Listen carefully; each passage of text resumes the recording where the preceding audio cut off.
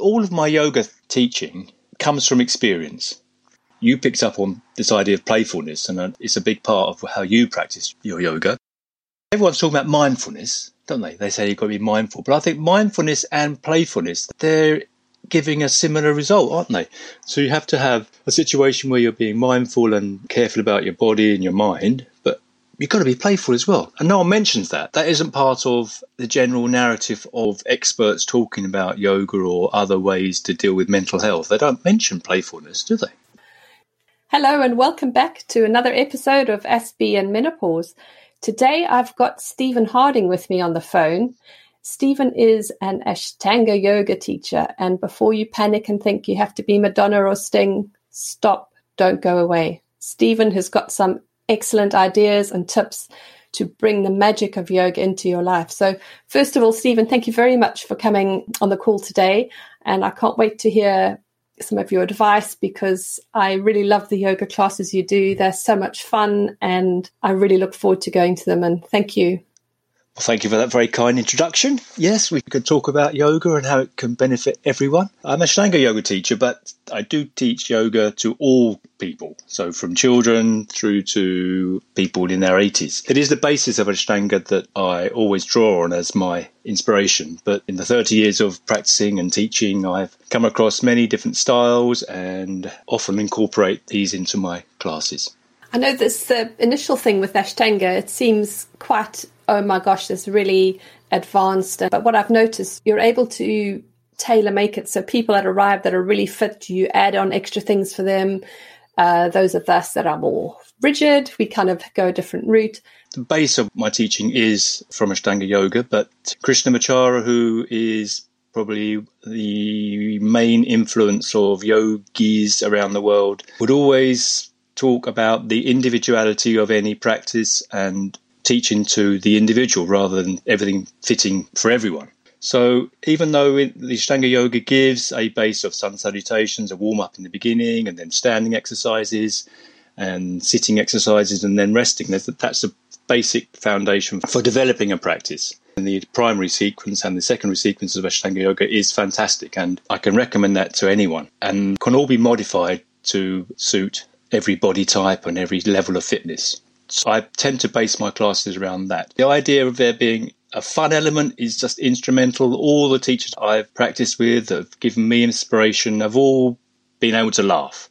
And unless you can laugh in the class, laugh at yourself, laugh at the falling over, laughing at the situation in a very light way, I think we are missing the point of what it is to look after ourselves. And feel flexible again, because I think everyone feels quite kind of boxed in, and that part is really exciting, and the energy that you have at the end of the class. Well, you're talking about going to a class regularly, and if someone decides they want to take up yoga and they commit to going to a class once a week or doing a bit more than that on their own at home, then definitely it's inevitable that flexibility and fitness come, which is such a fantastic feeling. I recommend yoga practice to everyone. You also teach children, don't you? I do, and I'm teaching children of 3, 4 in a preschool. Even those children are doing sun salutations. They quite easily get into downward dog or an upward dog. They're even offering me suggestions as to what they might do. Some of them have seen their parents practicing yoga, and they bring that into the class. So we have such a lot of fun, actually. Animal shapes, and we invent postures, and we just have a little storytelling time while moving the body into weird positions. Children have that sort of playful energy, and they just live in the moment. They're not worrying about last year, next year. They're just literally there, and they kind of forget about time and throw themselves in completely. I'm sure you bring those kind of elements into our class.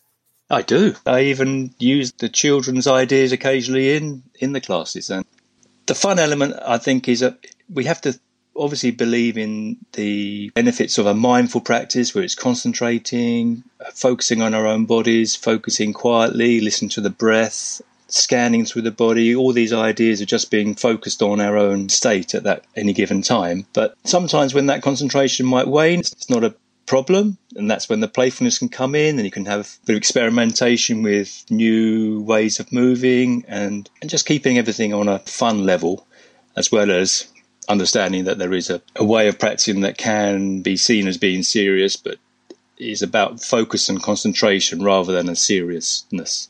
I was reading on Danny Paradise's page, and some of his things were talking about anthropology and how yoga was a gift to humanity.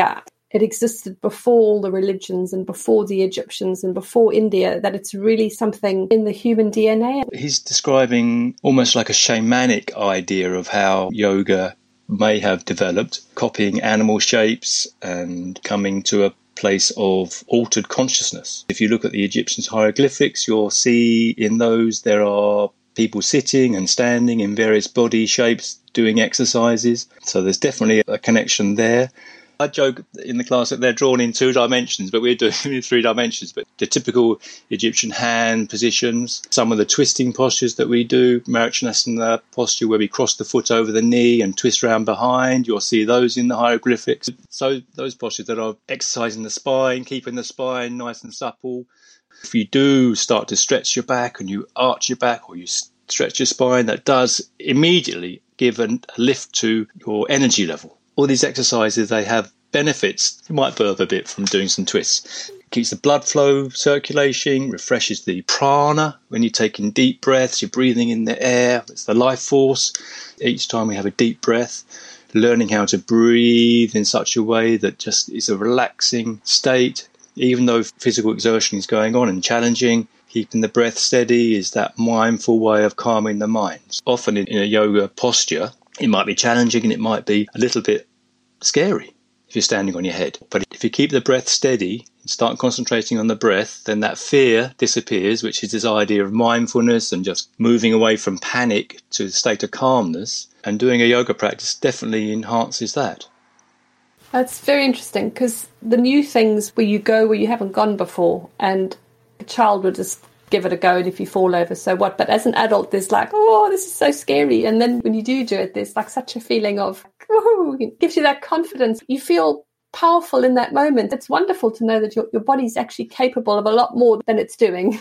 Confidence, my goodness, without confidence, we're all nervous. And if you're nervous, then it becomes anxiety, and it's not a very nice state to be in. So this idea of self-esteem, we build up our confidence, we become pleased with ourselves, even with just the smallest amount of yoga practice, then that can really just gradually build up this state of confidence and self-esteem, and we just feel better about ourselves. Yeah, and in menopause, the things are low energy, not sleeping properly, anxiety, depression, weight gain, changing body shape. So that's where yoga just helps on all these different aspects, and also learning the skills maybe to try something new. And it might feel scary, but so what if it doesn't work out? You can try again, you know. Yes, it's a massive change, but it is a phase in life, and it's an inevitable phase in life, and that's something to be accepted. But doing something that is nurturing, good for yourself, rather than caring for others, which is often the case for women. They're possibly looking after children, they're possibly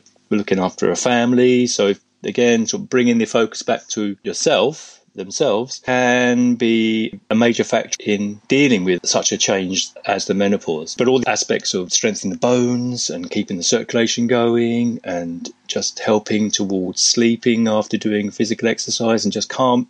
The anxiety must be awful. So it definitely helps. And for all of those problems that you raise, there's exercise in general, but yoga in particular helps. And it's indoors if it's cold and wet, but if it's nice and warm and dry, outdoors in nature is a fantastic thing. And another thing that Danny Paradise would say, he does live on an island in Hawaii, so it is a great place to be outside all the time. But outside yoga is the best thing you can find in your garden or on your patio or even on a balcony or in the forest or on the beach. It's the most beautiful thing to do if it's warm enough and the conditions are okay. This is the part of the show where I ask you who your favourite superhero is. Asterix. I like the way that he fights against the odds and he stands up for his particular culture against the Romans. Just a little energetic superhero. Awesome. Yoga is for everyone. So even if you start a yoga practice and you think, oh, yoga class is an hour and a half, maybe you can just do 10 minutes yoga. 10 minutes yoga is better than no yoga. Initially find a good teacher that you feel comfortable with. How do you find a yoga class? If you were looking for a yoga teacher, what would you look for and how would you choose a class?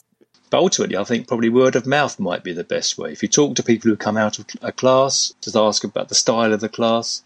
There are energetic classes, there are slower classes, there are more meditative classes. Find what you think you would like to be doing in terms of the energy level or style. I think probably you just have to try a few classes and see if you can assess what the teacher is like. Or watch a class. Most teachers will be very amenable to someone coming in to observe a class for a few minutes to see how, or have a conversation with the teacher. I would think it's very important to know that a teacher is actually a practitioner. I practice most days, my own practice. I think it's important that a teacher is practicing as well as teaching.